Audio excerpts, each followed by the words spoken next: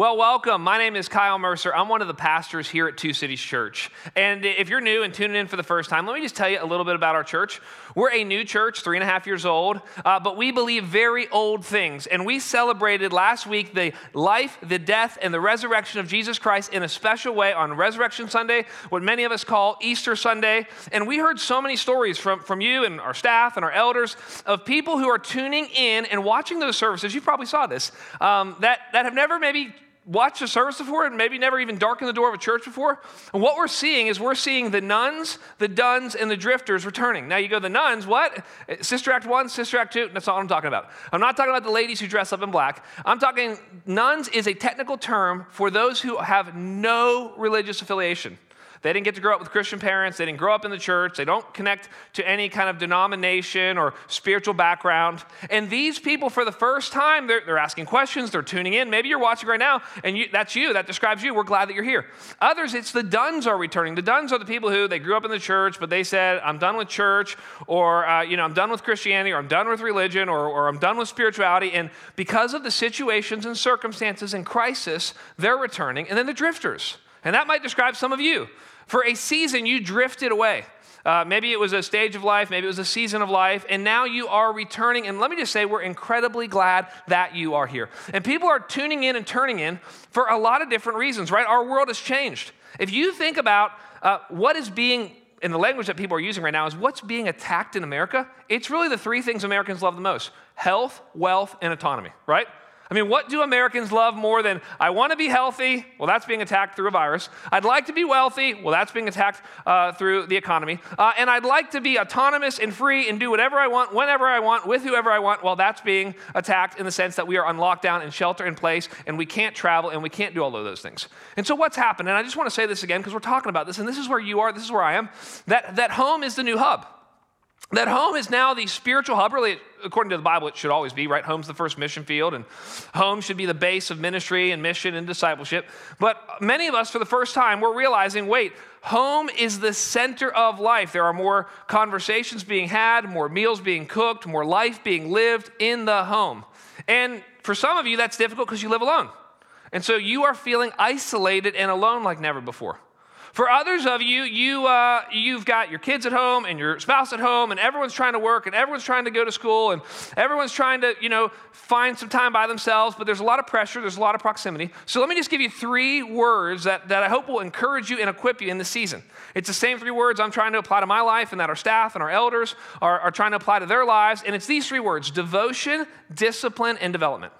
Let me encourage you that this season, however long this season lasts, really on the other side of it, what if your life was more and more defined by devotion? And by devotion, I mean your relationship with the Lord, your spiritual life, your prayer life, your worship life. Maybe you fast for the first time. Maybe you start journaling. Maybe you increase your Bible intake. What if this season and stage of your life, however long it lasts, was defined by devotion? And then second, what about discipline? Right? What have you created in this season? Healthy habits, right? My dad always told me growing up, he said, the bad habits come naturally. It's the good habits that we need to work on, right? And you don't want basically your sweatpants and streaming to be your plan for this quarantine. Instead, what would it look like for you to create holy habits? And finally, development. So after devotional, the upward relationship with God, then there's discipline. I've got to get my habits. I've got to get rhythms, routines. I need a budget. I need a calendar. I need a schedule. I need a to-do list. Great. And then development. Where do you need to grow? What do you need to know in this season so that as we get on the other side of it, you can be the healthiest, holiest, most helpful version of yourself? And with that in mind, I just want to pray for you, and I want to pray for our city, and I also want to just tell you this, that we continue to, as a church, want to love and serve and bless our city. This past week, we were able to partner with 12 other churches, a dozen other churches in our city, to come alongside medical workers who are working extra hours in this season, and to give them gift cards, but more importantly, along with that gift card, a note that clearly thanked them and shared the gospel with them in this season. So I'd like to pray for our church, and I'd like to pray for our city. Please pray with me. Lord, we come right now, and we want to pray first for our church. Lord, we ask that we would be a healthy church in this season, that we would be healthy men and women with healthy families. Lord, I pray for those who feel in our church, they feel isolated and they feel alone. I pray they would turn that aloneness into time with you, that they would turn that isolation into a time of solitude with you. and that they would use the means that you've given us in this season to stay connected to one another. Lord, I pray for all of us to be defined by the life of devotion, of discipline, and development in this season, Lord. That we would come out of this the strongest and healthiest and holiest version of ourselves. Lord, we pray for our city and for all of those in our city who are struggling. Those who are struggling with unemployment, those who are in unique crisis. Lord, we want to be a church, we want to be Christians that love, serve, and bless our city. We ask this in your name. Amen. Well, that's the first thing I wanted to tell you guys. Now I want to dive with you guys into the book of Galatians. If you'll type to or turn to Galatians chapter 3, and if you've been following along with us, Galatians is a powerful and potent book. I've often said if you open up the book of Galatians, a stick of dynamite might fall out. That's because this book's incredibly explosive, and we are about halfway through. And today, and it's kind of an interesting thing to do right after Easter, but today we are going to be diving deeply into theology and history in Galatians chapter 3. There are many deep things that we need to often know with our minds before they can change our hearts and they can be lived out with our wills. And so what I want us to do today is we're going to cover, and this is because this is what Paul, who wrote the letter of Galatians, does, we're going to cover about 2,000 years of history in about 20 verses. We're going to cover 2,000 years of history in 20 verses, and we're going to dive deeply into theology. Now, don't be scared of that word. We're going to learn today a new vocabulary. We're going to talk about words like covenant. We're going to talk about words like promise. We're going to talk about words like law. And here's why. When you become a Christian, you get a new vocabulary. You have to learn new words, right? This is anybody in any industry with any hobby. As soon as you get into it, there's a whole new vocabulary. For example, my wife, she loves Disney. We've been married for about a decade now. Since we've been married, I've learned a lot about Disney, and I've learned there's a whole new vocabulary. If you talk about getting a park hopper pass. Okay, some of you go, what is that? Those of you who love Disney know exactly what that is. There is a whole new lingo and a whole new vocabulary that you learn when you enter a hobby or an industry. Well, the same is true with Christianity. And I'm kind of telling you this ahead of time, I'm asking everybody to put their thinking caps on today. And here's an encouraging thing, you are smarter than you think. What we're seeing is that Americans more than ever are interested in 2 to 3 hour podcasts. Why is that? Because you're smarter than you think. We are interested in shows that go 5 or 6 seasons long and have incredible character development. Why? Well, because you're smarter than you think. You can easily follow along with me in this, and I'm going to try to make this as simple as possible, but we're going to cover a lot of territory. So let's begin, again, in Galatians chapter 3, and if you'll turn with me to verse 15, here's what it says. To give a human example, brothers. And by the way, he's going to give an example because what he just did beforehand was he talked about how we're saved by faith alone and by grace alone in Christ alone. And you've got to understand that when he says, okay, we're saved by faith alone, and then we're saved by Christ alone, and then we're saved by grace alone. The average person who grew up as a Jewish young boy or young girl is going to ask some questions like, well, if it's by faith alone, if it's only belief, do I have to change my behavior at all, ever? I mean, that's a fair question. Or if Christ has done everything, do I need to do nothing? I mean, even after I'm a Christian, do I just sit around and do nothing?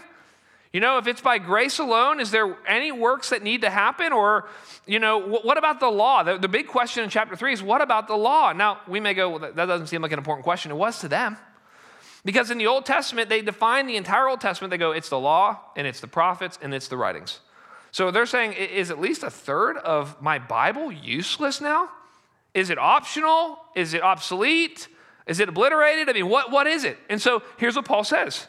He says this, to give a human example, brothers, even with a man-made covenant, no one annuls or adds to it once it has been ratified. See, the first thing he's going to do is he's going to talk about covenant, and he's going to take us to the person of God. And here's the first big idea he's going to say, that God is a God of covenants, not a God of contracts.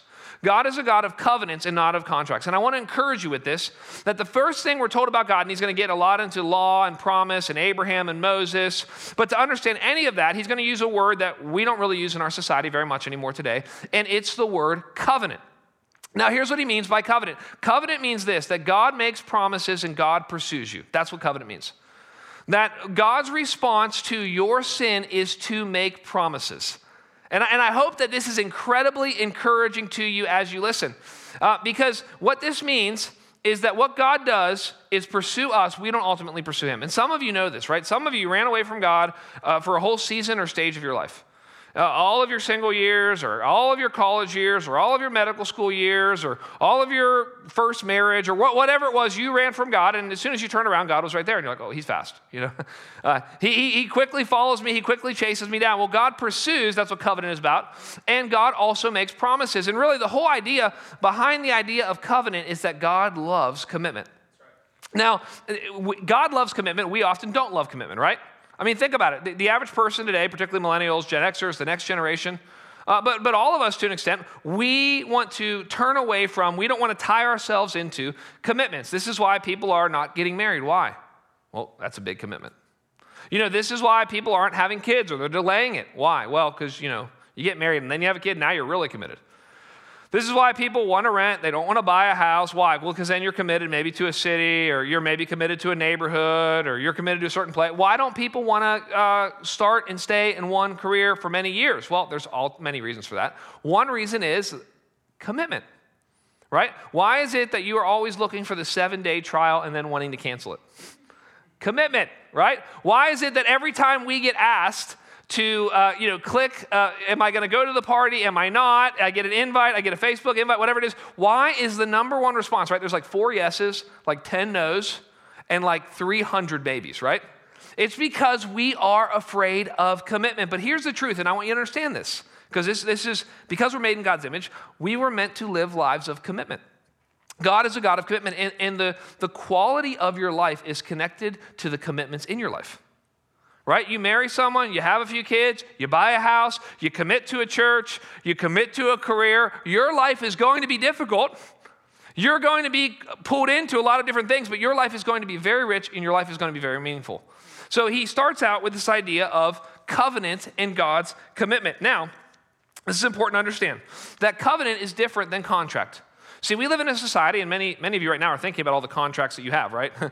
We in the business world and maybe in your own personal life, contracts play a huge role in society. Contracts aren't a bad thing, but what's a contract? A contract is, hey, I'm going to make sure I get what I want out of this deal.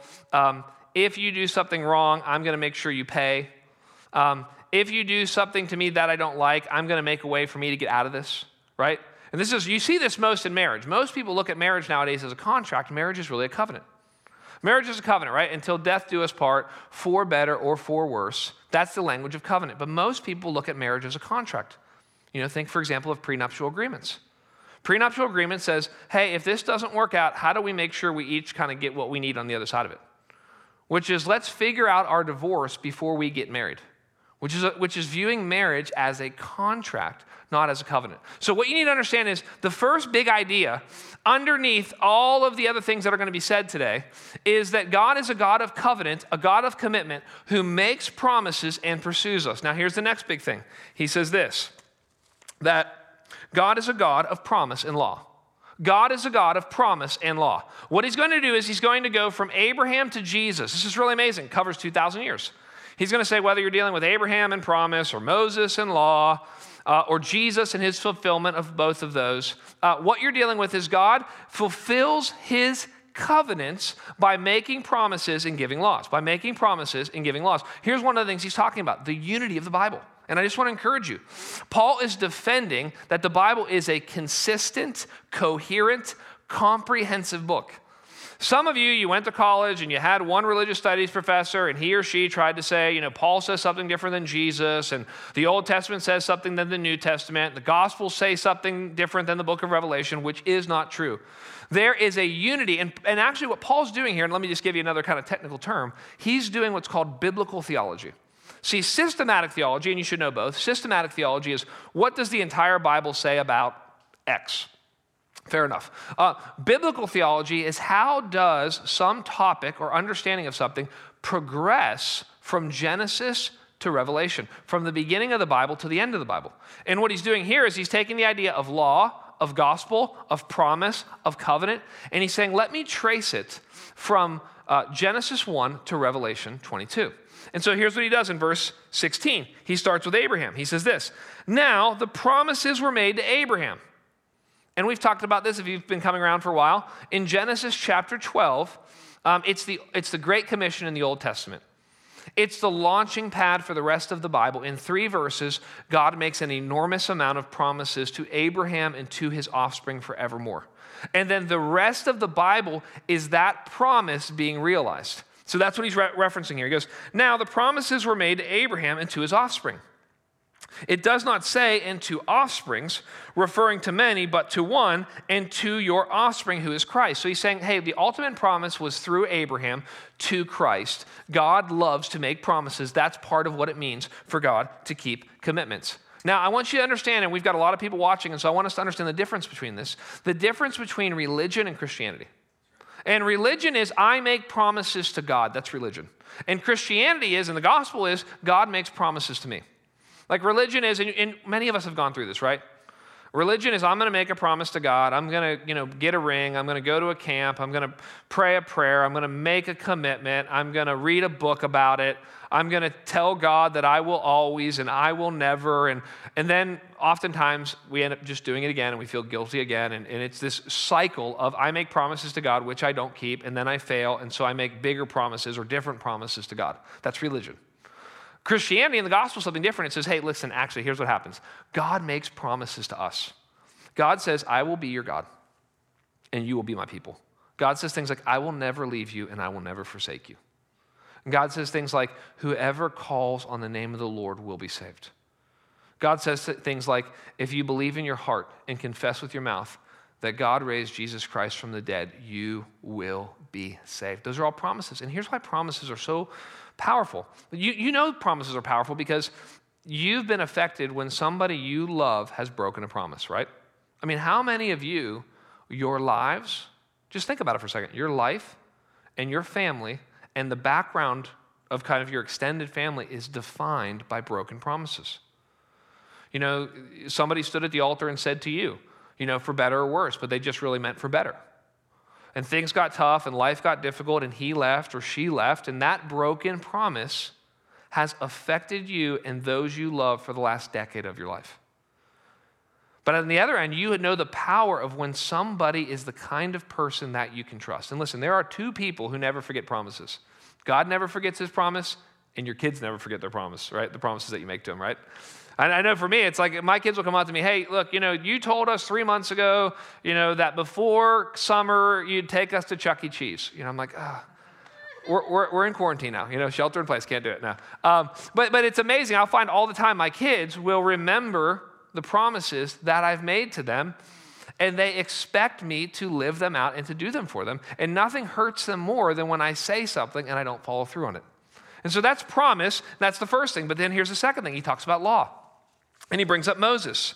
Look at verse 17. This is what I mean, the law, and he's going to say the law came later. Look, the law, which came 430 years afterwards, does not annul, or in the last verse he said it also doesn't add to, so it doesn't take away anything from, or it doesn't add to, a covenant previously ratified by God as to make the promise void. And then he gives an argument for why. For if the inheritance comes by the law, so now he basically is going to talk about a will. You can think inheritance is connected to the will. For if the inheritance comes by the law, it is no longer comes by promise, but God gave it to Abraham by promise. So he gives another example. He says, hey, look, and listen, this would be another really great example to think about how promises work. Do you get your family inheritance because you obeyed and you were a perfect son, or do you get your inheritance because your parents promised it? Well, unless you live in some kind of sick and sadistic family, you're going to get it not because of anything you've done, but because you're connected to the family. And because your parents had made priorities and promises a long time ago to leave you something when they were gone. And so that's the argument he's making here. But here's a bigger argument. What he's trying to say here is, and what you're going to notice here, if you read Paul, Paul never says anything ultimately negative about the law. And this is the kind of the tension that we have to live in, is that the law has its limits, and we'll see that in a second.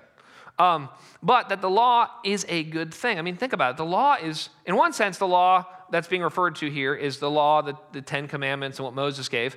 But in one sense, the law has always existed, right? Because the moment that they were in the Garden of Eden and God gave a command, it was quote unquote law, you could say. And think about it. There's a positive nature to the law because what is the first, this is something worth thinking about for a while. What's the first command God ever gives us? To be fruitful, to multiply, to fill the earth, to subdue it, to have dominion. That's the first command. Why? Because it's for our good.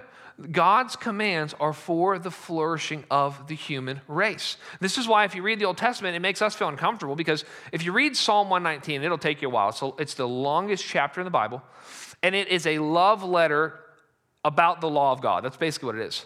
And it's about the word of God, but really he says things in there that probably would make us feel uncomfortable. He says things like, oh, how I love your laws.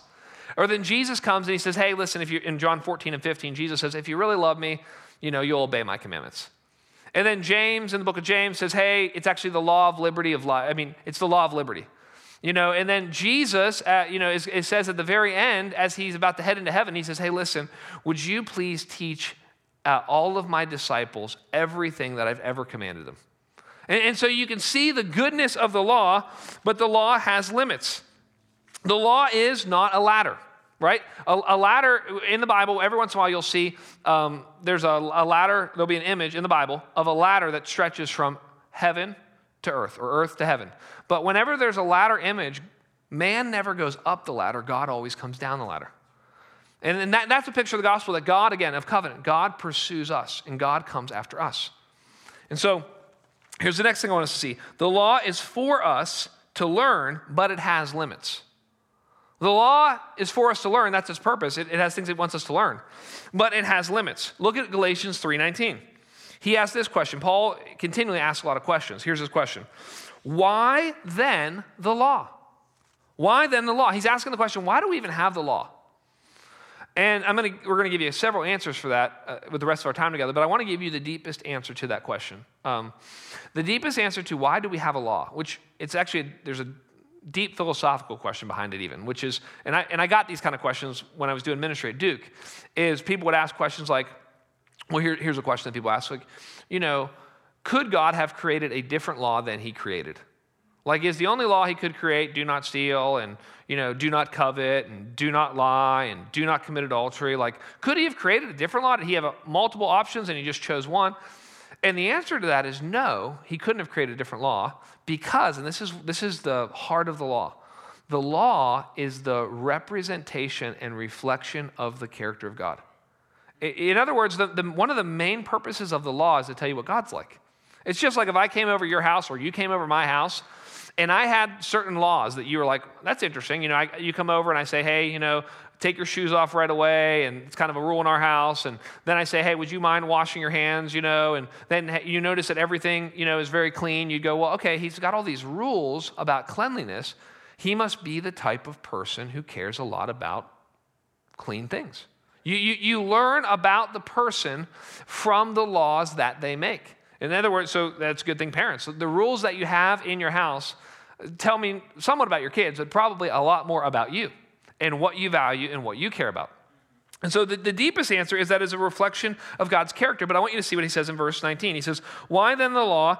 It was added because of transgressions, until the offspring should come to whom the promise had been made, and it was put in place through angels by an intermediary.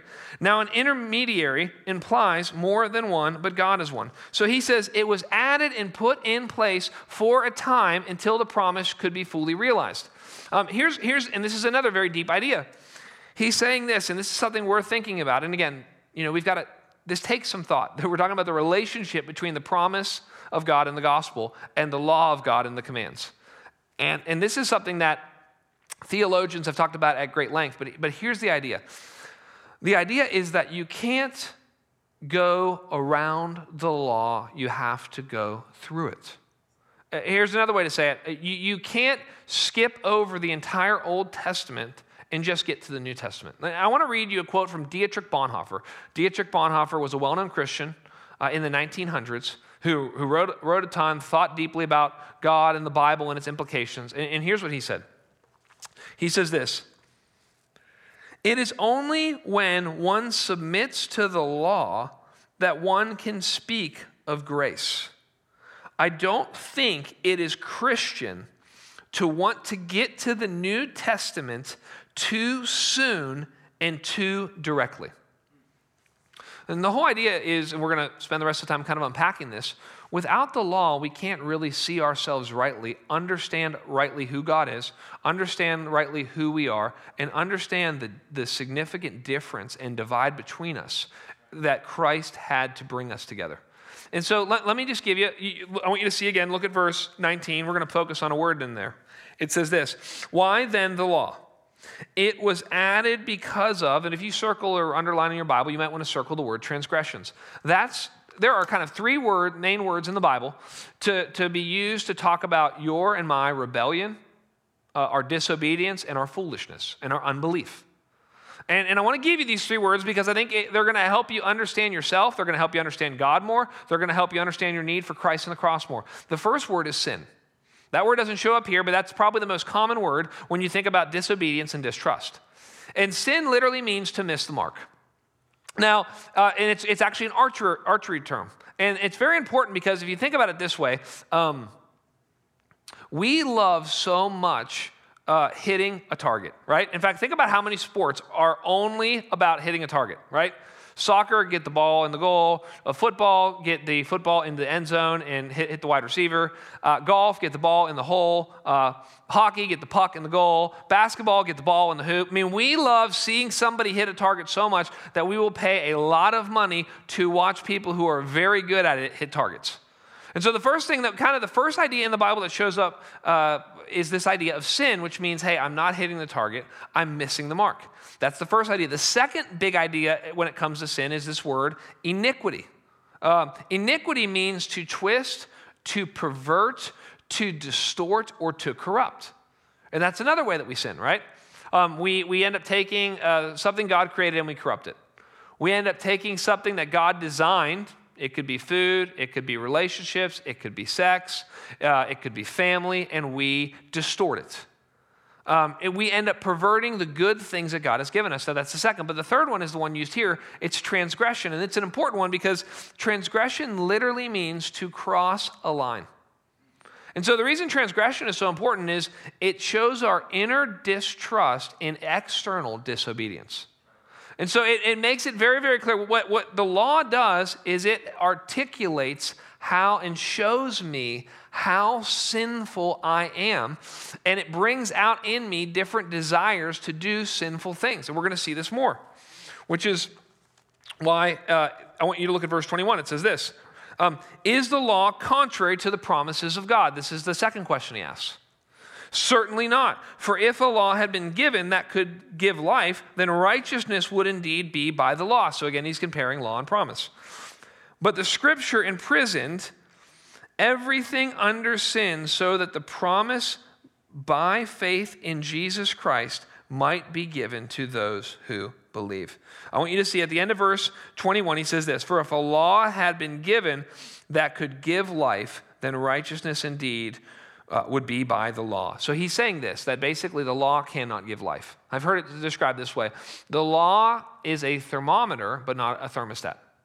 The law will tell you the temperature of your heart, but cannot change your heart. The law can diagnose what's wrong with you, but it cannot cure you. And so which leads me to our final point, which is this. The law is to ultimately show us our need for the gospel. The law is to show us our need for the gospel. See, I want you to look here, verse 23. Now before faith came, we were held captive under the law. So that's not a great language right there. You know, he's saying the law is good, but because we were sinful and broken, it actually made us captive. It imprisoned until the coming faith would be revealed. So it was like a prison for us because we knew we actually couldn't obey it. So then he says this in verse 24. So then the law was our guardian. And that's an interesting word because really what that means is a disciplinary tutor. So it brings you, this was a type of school teacher in that time in Roman society that would not be a parent. You didn't really have a relationship with the guardian. Just like you can't really have a relationship with the law, but that the guardian would discipline the child severely and bring the child into maturity. And that's what it's saying here.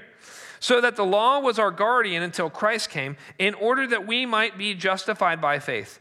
But now that faith has come, we are no longer under a guardian, for in Christ Jesus, you are all sons of God through faith. So he's basically saying that When Christ comes, he transforms the way the law is used.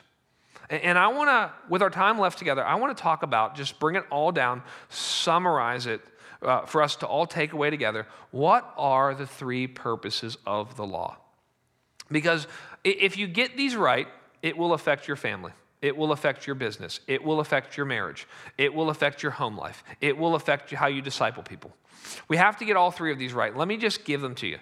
These have been passed on. This is how Christians have understood the law of God connected to the promises of God on the other side of Christ. Let me give them to you. First, the civil use of the law. The civil use of the law, and this is so important, and this is the main way the government uses the law. It has a restraining power. Here's the image, a guardrail. So the civil use of the law is we are not as bad as we could be because we fear punishment, prison, and consequences, right? It's like, there's certain people who won't rob you, and it's not because they're Christians, it's because they don't want to go to prison. And you're like, well, I'm glad I'm not getting robbed, right? Because there's a certain sense in which the civil use of the law, it protects God's people in the image of God. That's what it does. Here's a way you can think about it. Like, there are so many things that you probably don't want to do, not because your heart's been changed or transformed, not even necessarily because you've been convicted about it, but simply you don't want other people to look down on you. You don't want to feel shame. I mean, and here's the ultimate test. This is I don't know if it was Socrates or Plato who first said this, but they said, if you want to know how evil your heart is, imagine you had a ring that made you invisible. Now, if you just think about that for a second, what would you do if you found a ring and it made you invisible? I know you're like, I would go to the homeless shelter immediately. I'd help them. I'd go and I'd secretly help the homeless so nobody would see me. No, that's not what you're thinking.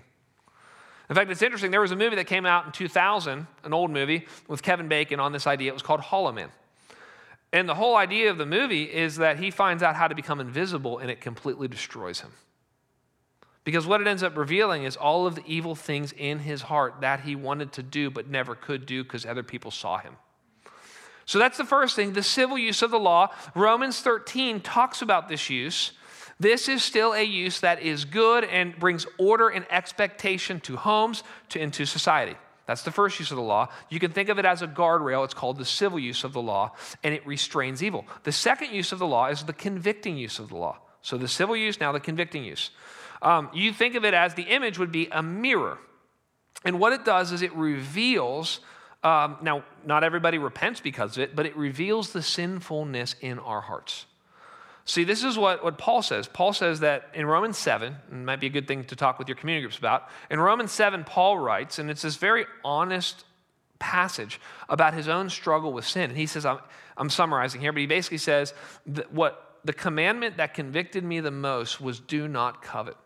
He said, because when the commandment came out that said do not covet, he said, it brought about in me every desire to covet.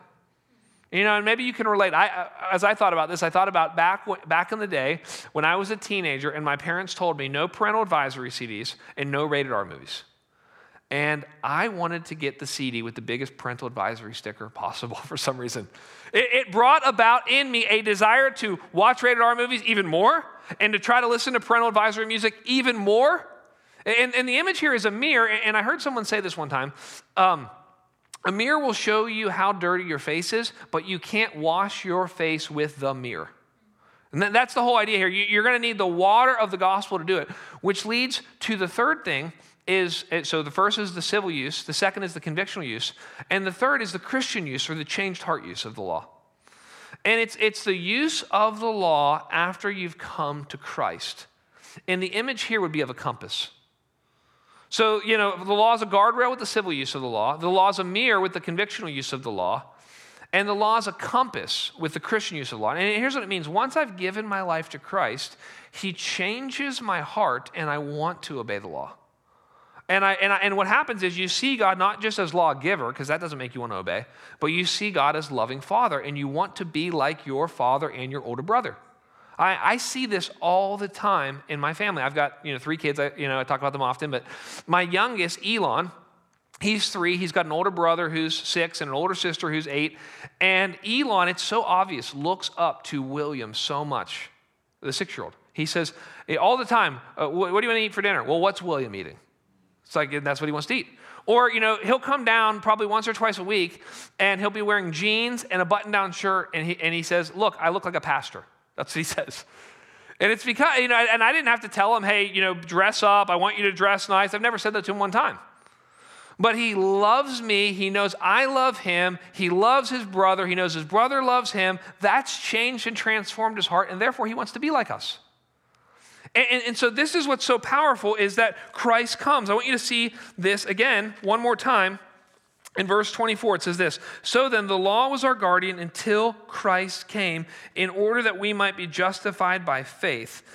But now that faith has come, we are no longer under a guardian, for in Christ Jesus, you are all sons of God through faith. We're going to talk more about this next week, but our identity has changed to where we're no longer slaves to the law, but we're sons to God. We're sons and daughters of God. And this happens because Christ comes and he fulfills both the promise and the law. So he fulfills the promises of God by coming to us and doing all the things that God said he would do. He said he would come. He said he would be with us. He said he would save us. He said he would take us safely home. And those are the things that Christ came to fulfill. But not only did Jesus fulfill the promises, he also fulfilled the law. And this is why the life of Christ is so important. It's interesting. If you read old confessions of faith, you hear about the birth of Christ and the death of Christ and the resurrection of Christ. There's one big thing that's missing from most statements of faith and most church confessions. It's the life of Christ. What Christ does is he comes, and the first thing he says in his most famous sermon is, I did not come to abolish the law, but I came to fulfill it. And I don't know if you've ever noticed this, but the first place Jesus goes when he starts his ministry is into the wilderness and into the desert. Why? Because that's where Israel failed to obey the law. And instead, he goes through the same three major temptations that Israel went through. He says, that's it. I'm going to worship the right God. I'm going to trust him completely. I'm going to be incredibly faithful to him in incredibly difficult circumstances. And so the call out of this verse is to say, see the law as a mirror in your life that convicts you of sin, but don't leave it there. Don't let the law leave you there.